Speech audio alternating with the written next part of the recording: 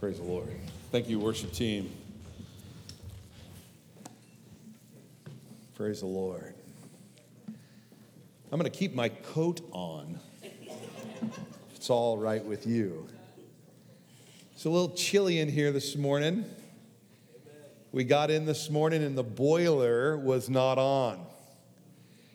They turned it off during the Christmas break for the kids here at the elementary school. And means it's not primed and ready for us. We contacted the maintenance department. Our marvelous custodian, Jerry, came and he tried to get the boiler to boot, and it wouldn't boot. And finally, just at the last moment, it actually booted on, but there needs to be a certain level of pressure built up before it will actually kick on the proverbial heater right over my left shoulder. And so you are experiencing some coolness right now. So I'm going to keep my coat on. Well, I want to invite you to turn in your Bibles to Exodus chapter 5. And while you're turning into Exodus chapter 5, a couple of quick notes. Number one would remind you that we are Facebook Live. We would invite you even now, if you would go to your social media, Facebook, and go to our Hillside page, and then share to your page so that others will also be able to see this morning's service. That would be marvelous. Inside your worship folder, you will also note that this year, 2018, we will begin with a week of prayer. And so we want to invite you to be a part of our week of prayer. It says there's a Monday night prayer meeting. I want you to know that is a typo. It is actually Tuesday night at the Promise Center from 7 to 8:30. We're going to just have a time of prayer. So we would invite you to come out and be a part of that time in prayer. Then on Thursday night, we will do that again from 7 to 8:30 at the Promise Center. And then on Sunday night, right here, from 6 to 7, we'll have 1 hour of prayer. And so I want to encourage you. And interestingly enough, it seems like when there's prayer meetings, that's when the fewest folks come. And I just want you to know that the driving force, the strength of a church is in the prayer and the seeking of the Lord together. And so we want to invite you to come out in number, come out in strength, come out in faith, and let's believe God.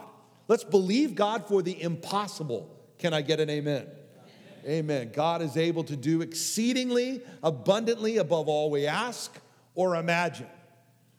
And with man, many things are impossible, but with God, all things are possible. Say that with me. With God, all things are possible. Praise the Lord.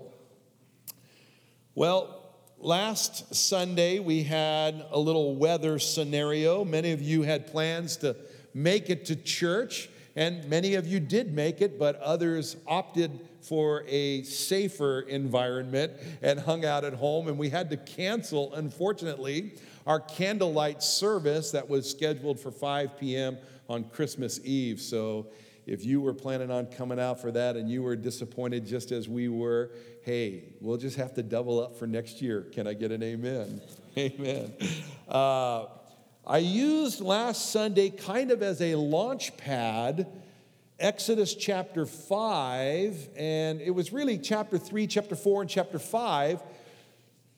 And I will tell you that in my heart, I was kind of thinking, well, we're going to be moving forward to Exodus chapter 6, but I couldn't go beyond. I feel like we really need to read the entirety of chapter 5 together to grasp. And so by way of reminder, God has called Moses to be, quote unquote, the deliverer. The time has come for the children of Israel to be delivered. They've been in bondage now some 400 years. It is now in the 4th generation, and it is God's timing in that God had spoken and prophesied to Abram and told Abram that his people, his seed, would be in bondage, and they would be in bondage to another king in another land, but they would not remain there. For 400 years they would be in bondage, but in the fourth generation, he would come and deliver the people, and they would return again to the promised land. And so the time has come, and God has called Moses, and you know that Moses came up with just about every excuse in the book while he was not qualified and while he should not be the guy. And God said, no, you are the guy. Finally, he said, hey, I can't speak very well. Why don't you have my relative, my brother, Aaron, be the spokesperson for me? And so God, in his relent, if you will, he says, fine, Aaron will be the spokesperson, but you will be like me to him, and he will be like you to them. And so Moses in chapter 4 returns to the children of Egypt, or to the children of Israel, and he reveals those things that God had shown him to say when he said, hey, what if they don't believe me? God says, well, you do this. You take your staff, which is in your hand, cast it on the ground, and God caused it to become a snake. He grabbed it once again from the tail, and it became a staff again. Then he took his hand and stuck it in his chest, pulled it out. It was leprous, put it back in, and it was no longer leprous, up to and including the water becoming blood. And the children of Israel believed. And they said, God has visited us, and he has come to deliver. And they bowed their hearts and their heads, and they worshiped the Lord. And so, it's here also that, if you look at verse 21, it says, and the Lord said to Moses, when you go back to Egypt, see that you do all these wonders before Pharaoh, which I have put in your hand, but I will harden his heart so that he will not let the people go. I'd like to, as we will in just a moment read chapter 5, I'm going to challenge you and encourage you on the onset, or from the onset. Today, the title of the message is Breaking the Mold. Breaking the Mold. That might bring pictures into your mind, a variety of different kinds of ideas. What I would like us to do in some way is seek to break the mold of our normalcy of thinking and our normalcy of living. That normal place in our day in and day out kind of living, and our day in and day out kind of navigating of life and faith and all of the things that occur in our workaday world, or our 24 hours, 7 days a week, 365 days a year. How to think different. How to think more kingdom-minded. Kingdom-minded. You might be even asking yourself, what does that mean? What does it mean to think kingdom-mindedly? Let me give you an example. You are familiar with the story of Elisha and his servant and being encircled by the enemy, and the servant wakes up in the morning and he opens up the tent and he looks out and he sees the army all around him. He's like, we're doomed. That's normalcy thinking. What I see translates into me drawing a conclusion. I see an enemy. I see no way of escape. We're doomed.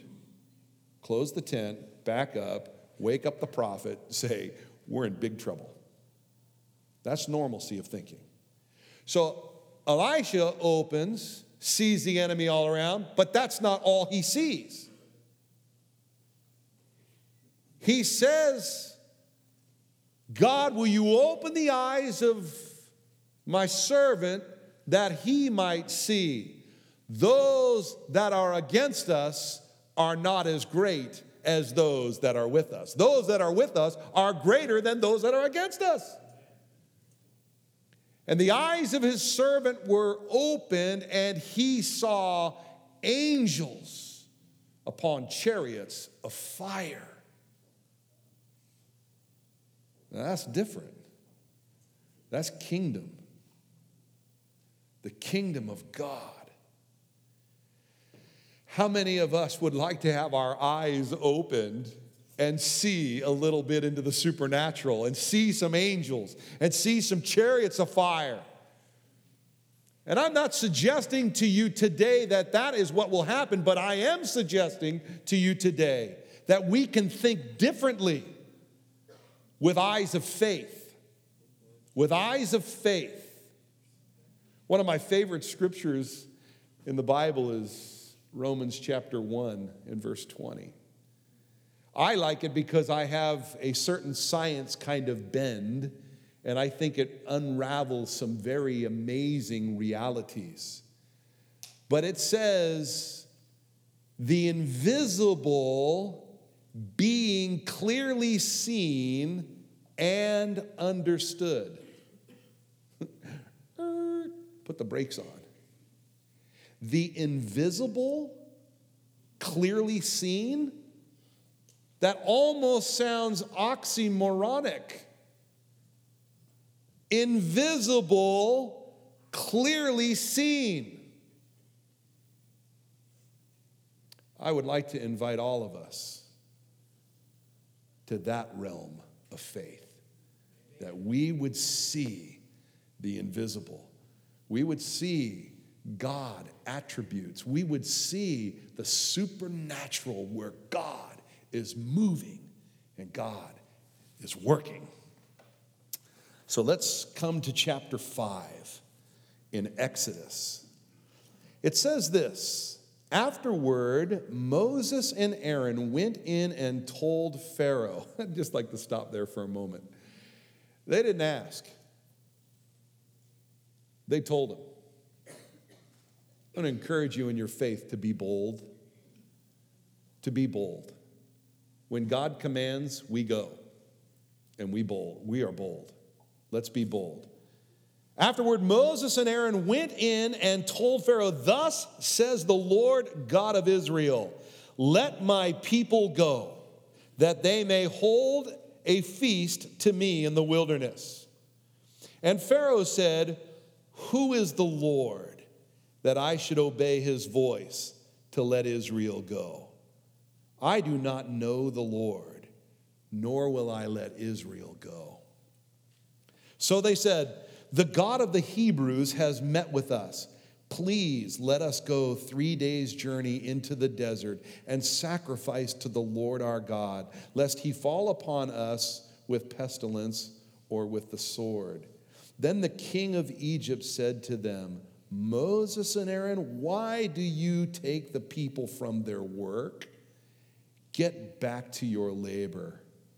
And Pharaoh said, look, the people of the land are many now, and you make them rest from their labor. So the same day Pharaoh commanded the taskmasters of the people and their officers, saying, you shall no longer give the people straw to make brick as before. Let them go and gather straw for themselves. And you shall lay on them the quota of the bricks which they made before. You shall not reduce it, for they are idle. Therefore, they cry out, saying, let us go and sacrifice to our God. Let more work be laid on the men, and let that they may labor in it, and let them not regard false words. And the taskmasters of the people and their officers went out and spoke to the people, saying, thus says Pharaoh, I will not give you straw. Go, get yourself straw where you can find it, yet none of your work will be reduced. So the people were scattered abroad throughout all the land of Egypt to gather stubble instead of straw. Then the taskmasters forced them to hurry, saying, fulfill your work, your daily quota, as when there was straw. Also the officers of the children of Israel, whom Pharaoh's taskmasters had set over them, were beaten and were asked, why have you not fulfilled your task in making brick both yesterday and today as before? Then the officers of the children came and cried out to Pharaoh, saying, Why are you dealing thus with your servants? There is no straw given to your servants, and they say to us, Make brick. And indeed your servants are beaten, but the fault is in your own people. But he said, You are idle. Therefore you say, Let us go and sacrifice to the Lord. Therefore go now and work, for no straw shall be given you, yet you shall deliver the quota of bricks. And the officers of the children of Israel saw that they were in trouble after it was said, You shall not reduce any bricks from your daily quota. Then they came out from Pharaoh and met Moses and Aaron, who stood there to meet them. And they said to them, Let the Lord look on you and judge, because you have made us abhorrent in the sight of Pharaoh and in the sight of his servants, to put a sword in their hand to kill us. So Moses returned to the Lord and said, Lord, why have you brought trouble on this people? Why is it you have sent me?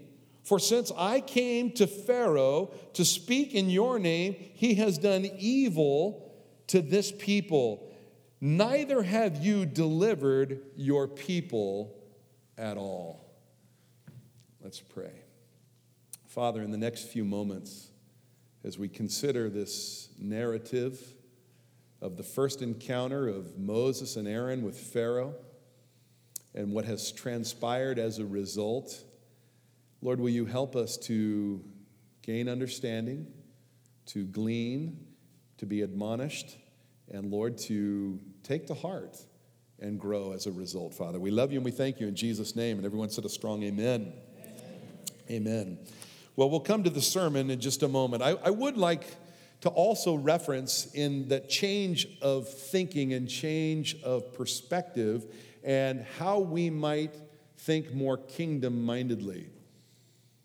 Remember Peter and the other disciples were in a boat, and there was a bit of a storm, and they saw Jesus walking on the water, and they were terrified, thinking they had and were seeing a ghost. Again, what the natural eye equates.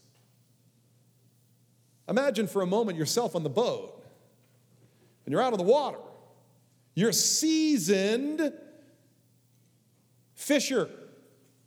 You're seasoned. And you see through the storm and the fog and the wind and the waves and the mist that would be in the air, a figure walking on the water.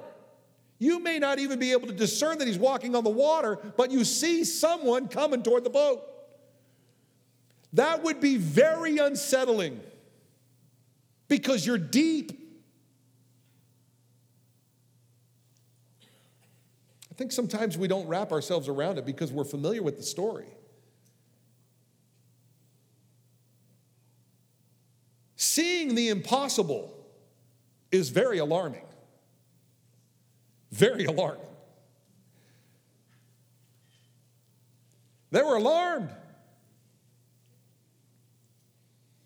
Jesus, is that you? It is I. Peter speaks up. Bid me to come. And he says, come. Then the next few moments, you imagine Andrew? What are you doing? You imagine Thomas? There goes a sinker.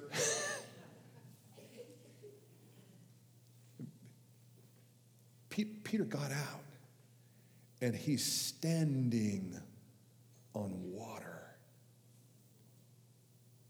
That's kingdom of God kind of stuff. The principles of this world in reality do not apply to us.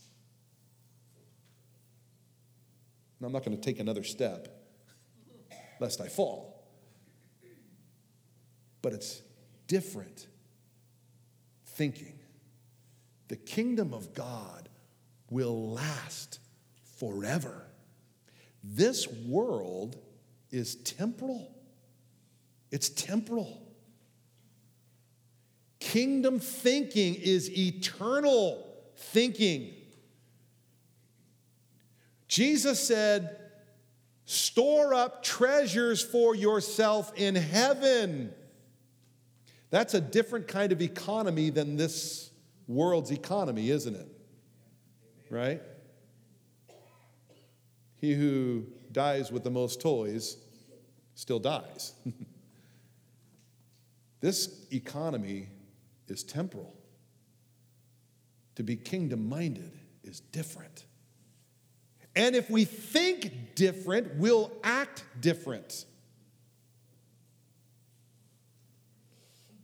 Walk by faith, not by sight. Walk by faith, not by sight. We could probably think of many different stories. You get to the end of Hebrews, chapter 11. It says, after this magnanimous chapter of heroes of the faith, says the world was not worthy of them. It rings. These guys began to think and see and believe different. Lord, help us to break that mold of our former ways. Well, let's look at 3 reminders in the journey of faith in the kingdom of God in relationship to our text today. The first is you cannot listen to the voice of your adversary. You can't listen to the voice of our adversary. Our adversary, the devil, is roaming around like a roaring lion seeking whom he may devour. The scripture tells us that he has come but to steal, to kill, and to destroy. When he speaks his native language. He is a liar. He is the father of lies. He has been lying, and when he opens his mouth, he's lying. He'll give a half-truth, but a half-truth is a whole lie. Amen.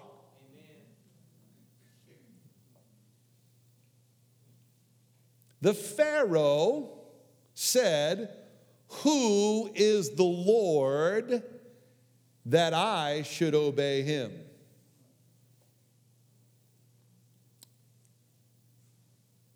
Questioning God. Now, you and I can remember when we were in the book of Genesis, when we could go back to Genesis, the 3rd chapter, that's the same story. Did God really say that? Questioning God. Paul, writing to the church in Corinth, reminds them that the serpent who deceived Eve in the garden is crafty. He says, "Oh, I fear that you have been deceived, even as Eve was deceived in the garden by the craftiness." He was talking in relation to the simplicity of salvation in Christ. But buying in, hook, line, and sinker, the craftiness. The whispers of our adversary is still saying the same to you and I. Who is the Lord that you should obey him?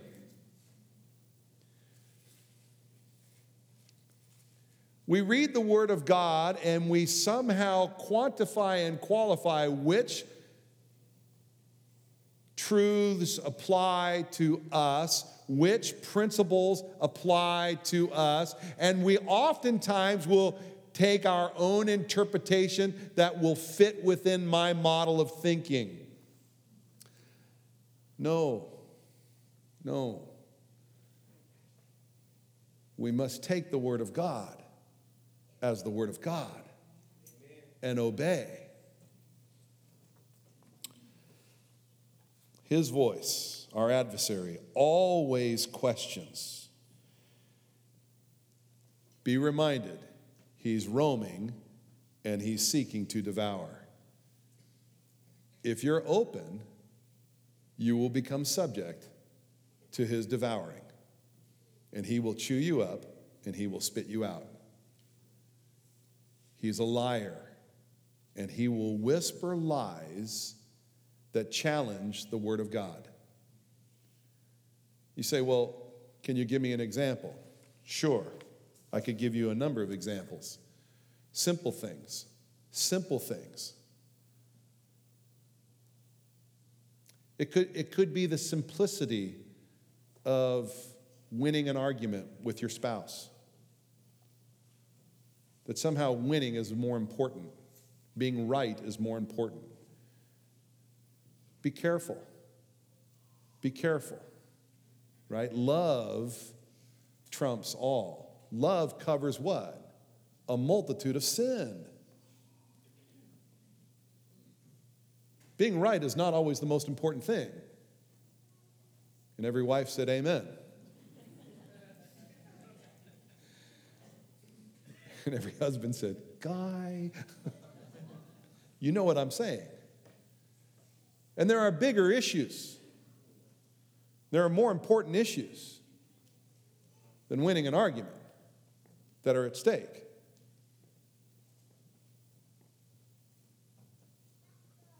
Divorce. God hates divorce. Do not be deceived. God hates it. The people complained. They said, well, hey, you gave Moses a certificate of divorce to give to the people. I said, whoa, just a minute. Not so from the beginning. What God has brought together, let no man put asunder. It was only given because of the hardness of heart.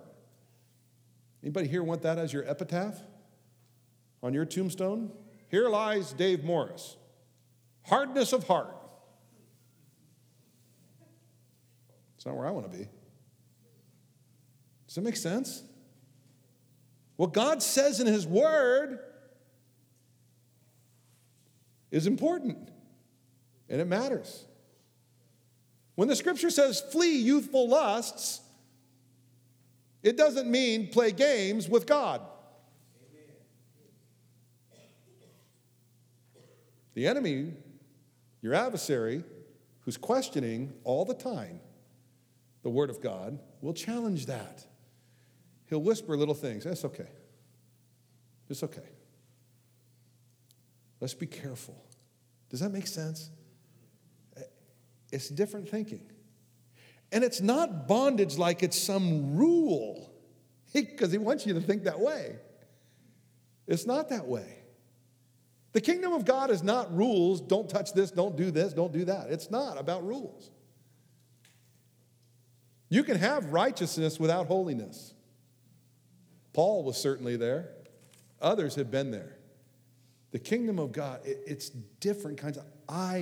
I choose not to sin because I want to honor the Lord. I want to worship God in my living. And I'm discovering, and hopefully you're discovering too, and I'm not there yet, but I'm discovering that I actually love worshiping the Lord more than I love sin. The problem is I still have a love for sin. Oh, that Jesus would change my heart completely. And he's working. That's the process of sanctification, that I would begin to hate sin. Amen. Now, there's a process that's happening here with the children of Israel. Do you think that God could have delivered them like that in one day? In 1 minute? Absolutely. But there was a process. Do you think that the children of Israel were learning to hate their taskmasters, so to speak? I hate the bondage. I hate Egypt. You imagine, it's so hard for us to grasp. This is all they've known. This is it. Bricks. Day in and day out. Bricks, bricks, bricks. Quota, brick. How many bricks did you make today? I made my quota. How many did you make? I made my quota. Hey, high five. We made our bricks. Straw, bricks, straw, bricks, straw, bricks. Do, do, do, do. This is it. What do you think the Israelites were thinking about Egypt? It'd be like you driving down the freeway and seeing the lotto sign that says $65 million. And you thinking to yourself, oh, what I could do with $65 million. They were probably just like you and I. They were thinking about what that would be like. Oh, what if I was in Pharaoh's house? What if I was king?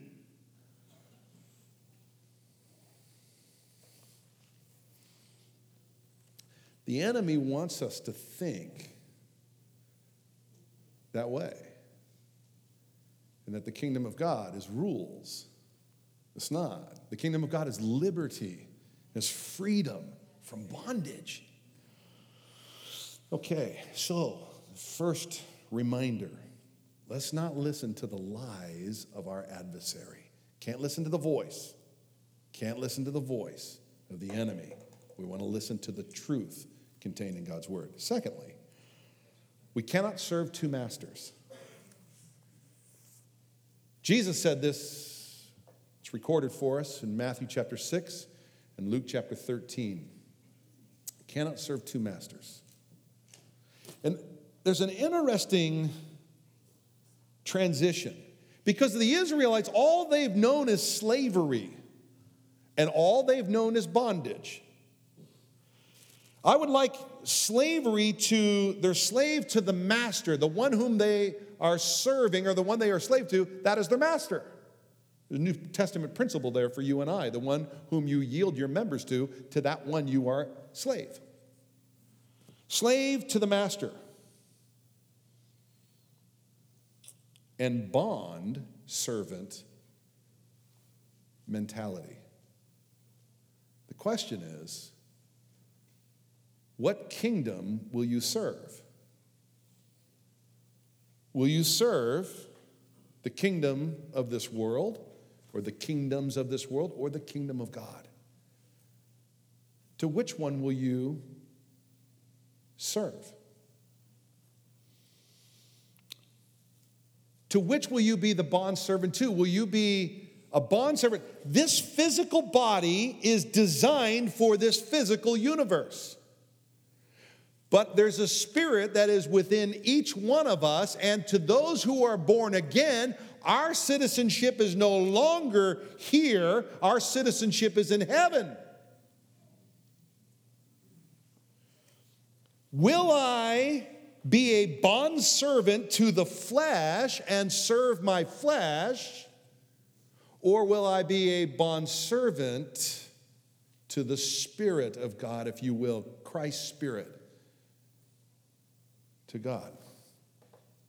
One's reprobate, one's reborn. Pharaoh or God? Pharaoh wants you and I in slavery and bondage. God, on the other hand, wants us in freedom and liberty. Come on. That's exciting. Pharaoh is cruel. God is good. Pharaoh demands obeisance. Worship me. I'm king. I'm God to you. God commands obedience. And when I say commands, he doesn't say, Jason, you must obey me. His very character commands obedience. It's different. Does that make sense? He is love. And it's so compelling. I will, yes, amen, I'm in. He commands my obedience.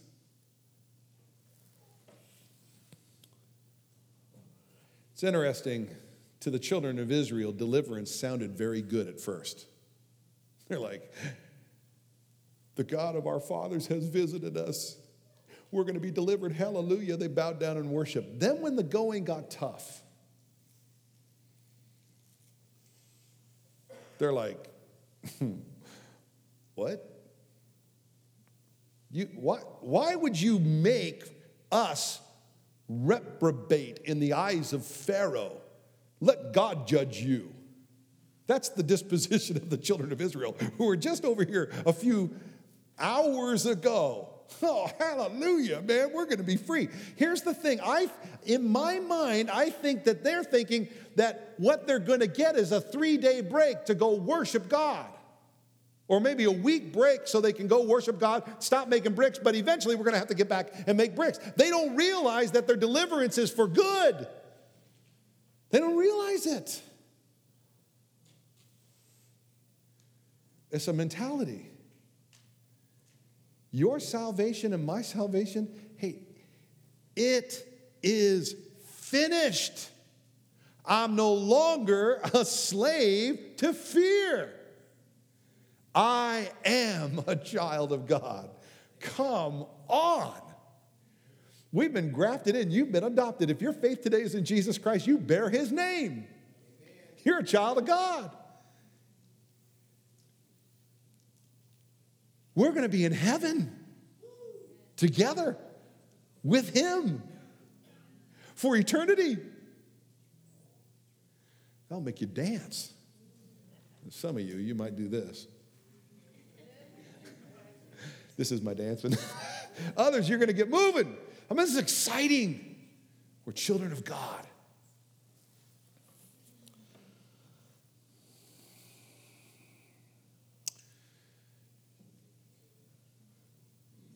I would that God would help us to realize this is for keeps. The kingdom. You know, this is amazing. Now hear me out, because I hopefully you're here this morning as a follower of Christ, and you are desirous to be well-pleasing to the Lord, and you're trying. You're like, I want to please God. I want to do things for the Lord. Jesus' first words, you can read about it in Matthew chapter 4. He came to the area of Zebulun and Naphtali to fulfill that which was spoken by the prophet Isaiah. They'd seen a great light, those living in darkness. And he began to preach, and he said, repent, for the kingdom of God is at hand. Repent. Can I say to every one of us here today, if you got stuff going on and you're living with the wrong mindset and you've been listening to the lies of the evil one and you've been being subservient both to your flesh and to the kingdoms of this world, and even in your thinking mentally, that all your thinking has been categorically kind of kingdom of this world. Can I suggest to you today? No. Can I tell you today? Repent, for the kingdom of God is at hand. The kingdom of God is at hand. The kingdom of God is at hand. Jesus Christ is coming soon. He is coming. Jesus is coming. Oh, that we would be found. Jesus said, when the Son of Man comes, will he find faith on earth? Can we say yes? Oh, Lord, let it be us. He's coming. Let us be about the kingdom of God and the things of the Lord. It's different. Does that make sense? In my mind.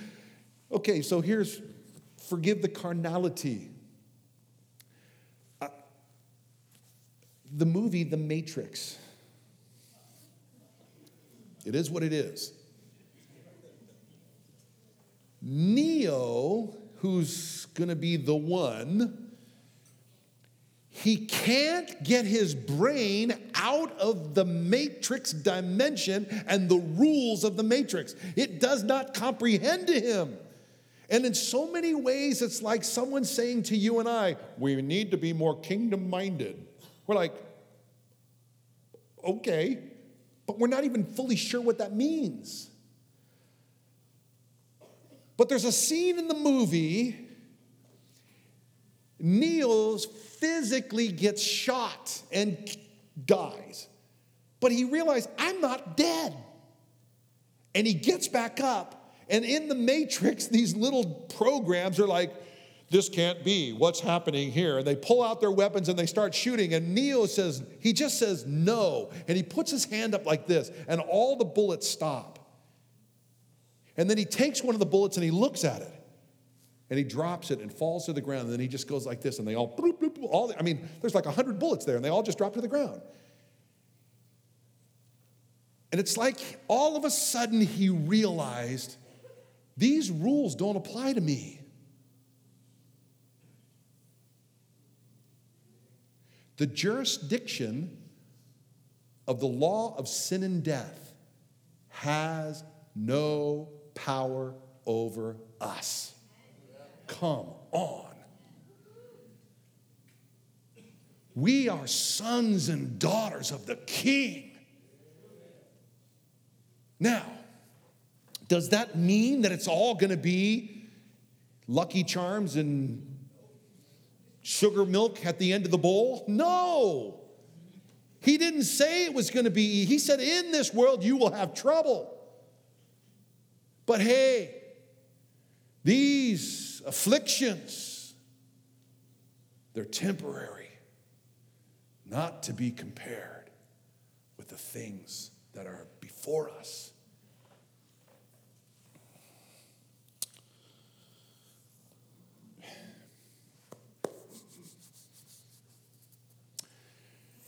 Remember Jesus when he gave the parable of the sower.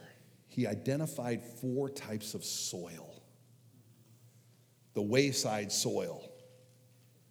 The seed that is scattered on the wayside soil, the birds of the air come, snatch it up. He says, Satan comes and takes the seed that was planted in their heart and just pulls it right out. Then he talked about the rocky soil. They receive it with joy and spring up. But because there's no depth of root, when persecution and tribulation come, they stumble.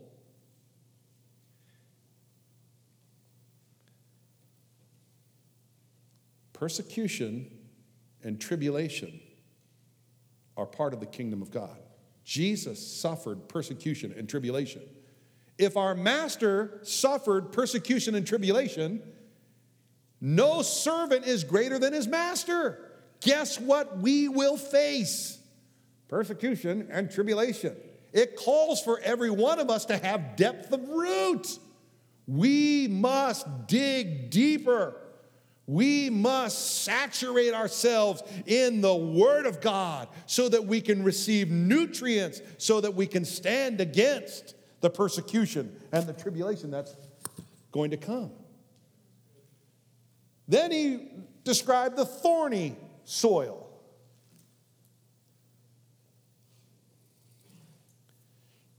Honestly, it's the scariest heart condition that I can think of.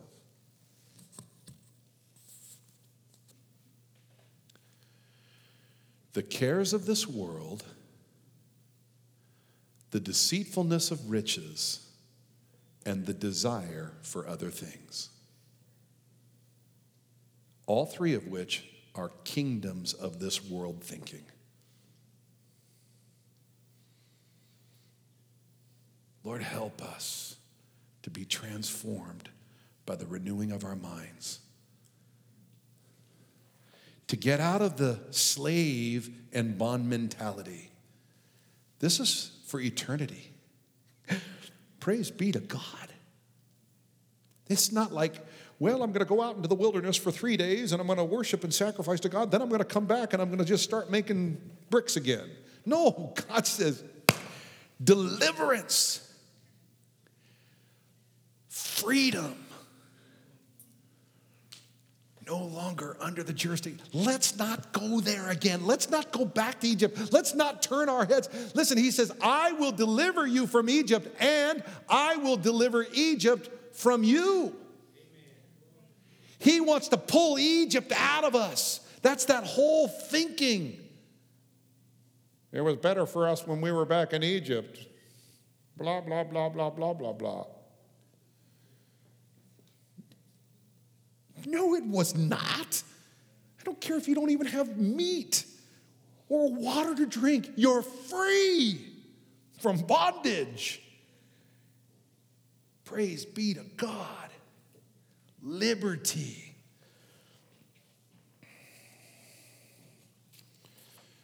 I really appreciate the fourth kind of soil. Can I get an amen? Cultivated, ready to receive the implanted word of God, that when it germinates, it brings forth a seedling, then a sapling, then a young oak, and then a mature oak. It's a life cycle. Oh, God, help me get the soil of my heart ready. How's your heart soil today? Are you ready to receive the implanted word of God? Are you ready for God's transformative work so that our thinking can be different? Oh, that it would be different. That we would look at people different. For God so loved the world, he gave his only begotten Son, that whosoever would believe should not perish but have everlasting life. We hold the seeds of life. Let's be about the kingdom. The kingdom of God. Jesus said he has come to seek and to save that which was lost. Go therefore, make disciples of all nations, teaching them to obey. Man, when they see Jesus in you and I, they're like, I must have the Lord. It comes from that living word and Christ in us, the hope of glory. 1 John, who gave us the Gospel of John, the book of Revelation, 1st, 2nd, and 3rd John, wrote these words. He said, do not love the world or the things of the world. This is the beloved disciple after many years of leading in the church. He said, do not love this world or the things of this world. When I was here, I had a love for the world and the things of the world. It was about the kingdoms of this world. Look out for number one.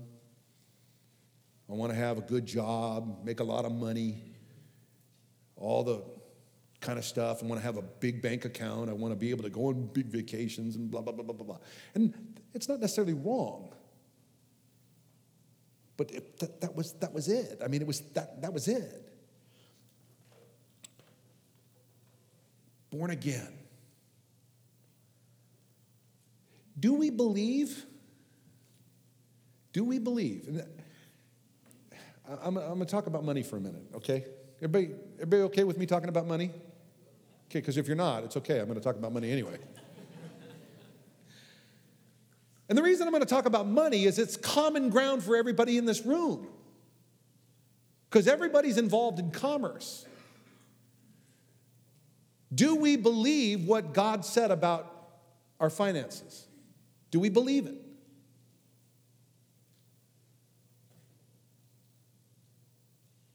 He said,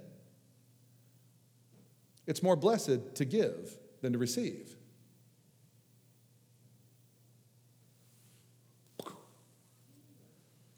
That pops some bubbles. Tithing, giving, kingdom, tithing. Well, that's an Old Testament thing. It's even older than the law, right? Abram practiced tithing. It was before the law. It's in the law, and it's Jesus even affirmed it. He says, you tithe of the mint, the anise, and the cumin. He says, and you do well. He said, but you've neglected the more weightier matters of the law, love and justice and mercy. Everybody understand what tithing is? Just nod your heads. Yes. That's 10%. 10% of your income. Do we believe God? The tithe belongs to the Lord? That's different thinking, isn't it? Man, we have to wrap ourselves around that. That means if you're here and you make $30,000 a year, you do the math. $3,000 goes to the Lord. It belongs to him. And if you're keeping it, it means you're robbing God. Right? How did this sermon turn to tithing? Some of you are like, man, kidding. What I am saying is, it matters. It matters. You see, the enemy, remember, he wants us to say, well, who is God that I should obey him? Why is he an authority in my life? It's not to lord over us. He's saying, look, I'll liberate you from the kingdom of this world thinking. And here's how I'll do it. It's going to cost you a little bit. But when you do it, you'll find the joy. And you'll realize that I can do more with 90 than you can do with 100. And he will. My wife and I can testify to it. The kingdom of God is different. Okay. Do not love this world or the things of this world. If anyone loves the world, the love of the Father is not in him. For all that is in the world, the lust of the eyes, the lust of the flesh, and the pride of life, is not of the Father, but is of this world. And the world is passing away. I love that God wants in our economy of things that if we would give to God, we would be being rich toward God, that we would be storing up treasures for ourselves in heaven where moth and rust cannot destroy. Talk about a great retirement plan. Hallelujah. Man, that's way better than whatever fund management system you might use. This world is passing away and the lust therein, but he who does the will of God abides forever. Okay, final point and we'll be done. It'll be quick. You cannot build that which endures on sand. You can't do it. You can't build on sand. Note, if you will, let me say this. Build your life on faith. Build your life on faith and God's actual words. Moses, he spoke the words that God gave him to speak, and he didn't see immediate results. Anybody feel like here, you're like, man, I'm doing I'm doing what I'm supposed to be doing, and it's just not working? Raise your hand. Just quick. I feel like I'm doing what I'm supposed to do. I feel like I'm living what God wants me to do. I feel like I'm doing all this, and it's just not working because I'm still facing all kinds of havoc. It's terrible. Stuff. Moses did what was right. He obeyed. And when it wasn't working out, he boldly approached the throne. He said, hey, this is not working. Why did you send me to this people? And you haven't even delivered them yet. God is okay with your boldness before the throne. He said, boldly approach the throne of grace. And if you have some complaints, would you please take them to God and not to somebody else in this world? You see where the children of Israel went? They went straight to Pharaoh. They went to Pharaoh with their complaint. They did not go to God. They did not go to Moses. They went to Pharaoh. Sometimes when we're under all kinds of assault, we feel like we're doing things right. Where do we normally turn? We go to someone in this. Sometimes we go to people who aren't even part of God's kingdom, and we complain about our circumstances as if somehow they or the one whom they are serving can do anything about it. Oh, that we would take it to God. Minimally, that we would take it to God's people. And that we would, as God's people, we'd say, let's take it to the Lord. And see what God says. See what God will do about it.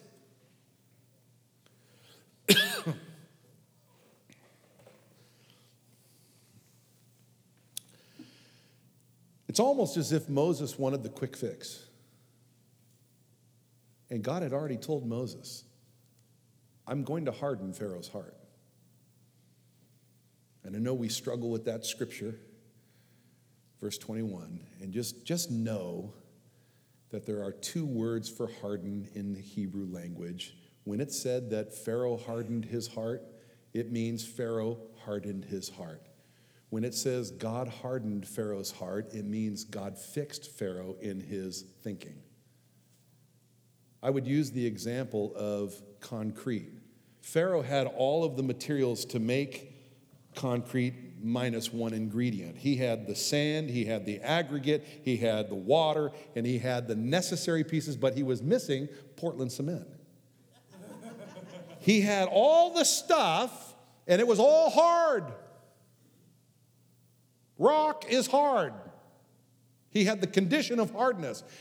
God gave him the opportunity, which was the Portland cement. He said, hey, Israel's my son. You release my son to worship me. And Pharaoh's all, wait, no, Israel is my son. He'll worship me. Opportunity for Portland cement. God fixed him in his thinking. He strengthened him in his thought. Does that make sense?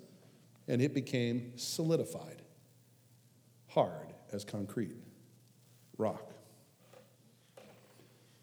Moses had forgotten what God had said. I'm going to harden his heart. I'm not going to let you go. I'll step in, and I'll do a magnanimous thing, and you will be released, and they'll send you with the goods of Egypt. We cannot build anything that will last or endure if we build on sand. Don't build on wishful thinking.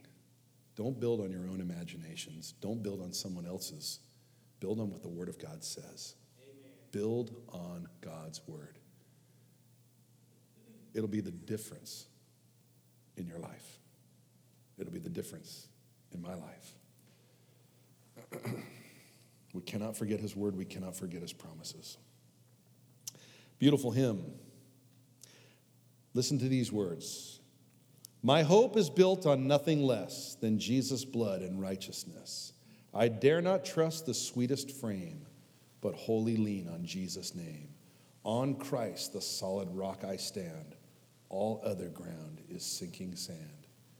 When darkness veils His lovely face, I rest on His unchanging grace. In every high and stormy gale, my anchor holds within the veil. On Christ, the solid rock, I stand. All other ground is sinking sand. Are your circumstances today hiding His face? Will you fix your anchor in the veil? His oath, His covenant, His blood support me in the overwhelming flood. When all around my soul gives way, He then is all my hope and stay. On Christ, the solid rock, I stand. All other ground is sinking sand. When He shall come with trumpet sound, oh, may I then be in Him found, dressed in His righteousness alone, faultless to stand before the throne. On Christ, the solid rock, I stand. All other ground is sinking sand. I invite you to stand with me this morning. 2018 is before us. 2017 is behind us. No matter what 2017 has brought for you, let's have our minds renewed in 2018. Let's think more kingdomly, that we would be more kingdom-minded in how we approach our very week, our very day. That we would arise early, as the psalmist said, early in the morning, I will rise up and seek thee. Let's seek the Lord while He may be found and call upon Him while He is near. When the enemy whispers lies into our ears, let's shut him down quickly. Like Neo, let's put the stop and say no. Take that lying bullet, throw it on the ground, and then charge right at him. For the weapons of our warfare are not carnal. They're not of this world.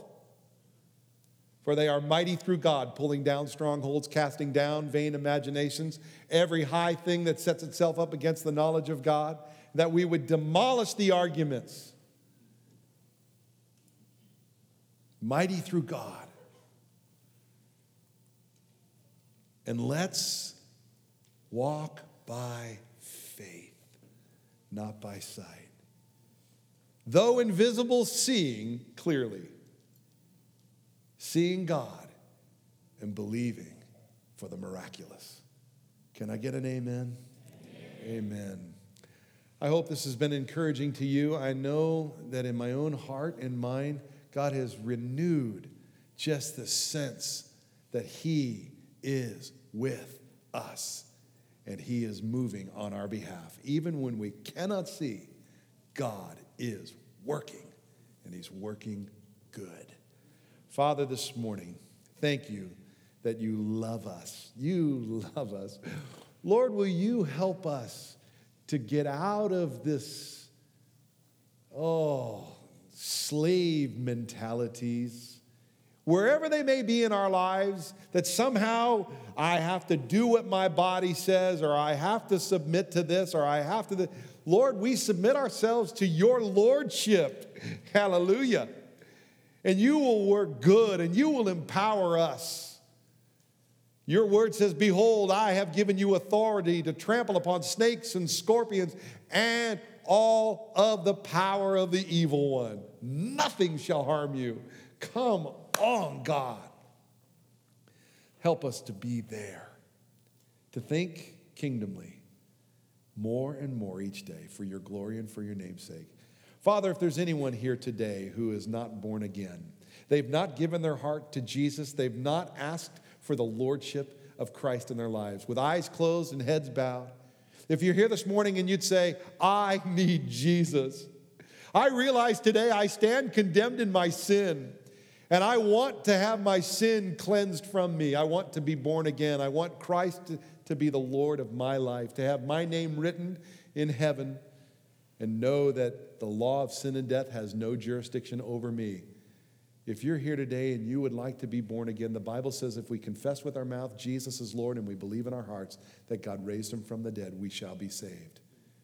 If that's you and you would like to make public declaration, I'm putting my faith in Jesus, you could indicate that simply by raising your hand right where you are. Say, that's me. Remember me today when you close this prayer. Is there anyone here who'd say, yes, I want to be born again and receive Jesus? I'm going to just look real quick. I see that hand and I see that hand. God bless you too. You can put those hands down. Praise the Lord. Anybody else, you'd say, yes, I want Jesus to be the Lord of my life. I see that one. Come on, that was epic. Father, I see this one. Father, 4 hands this morning, some rededicating, some committing, some saying yes, just validating, yes, Jesus is Lord. Let's say that together. Jesus is Lord. Jesus, you are Lord. And we declare that. We confess we're sinners. We need you. For those of us who've walked with you for many years, but our thinking has still been about the kingdoms of this world, God, will you transform, renew our hearts and our minds? This week of prayer, the recommitment of spending time in your word on a daily basis, God, as we do all those things, will you renew our hearts and minds that we would be more kingdom-minded? And so, Father, for those who said yes to Jesus, we confess our sin. We're sinners. We receive the grace of God. We say, Jesus, come into our lives, be the Lord of our lives. We confess Jesus. Jesus is Lord. And we believe, God, you raised Christ from the dead. And we give you thanks this day. And as we're closing in prayer, God, will you go before us, make rough places smooth? For those 4 that raised their hands, I would invite them to come to the front so we can chat for just a moment. Lord, will you be glorified? Go before us now. We ask in Jesus' name. And everyone said a strong amen. Amen. Go in the grace and power of our Lord and Savior. Those 4 who raised their hand, if you'd make your way to the front real quick, that would be really helpful. God bless you. Have a great week in Jesus.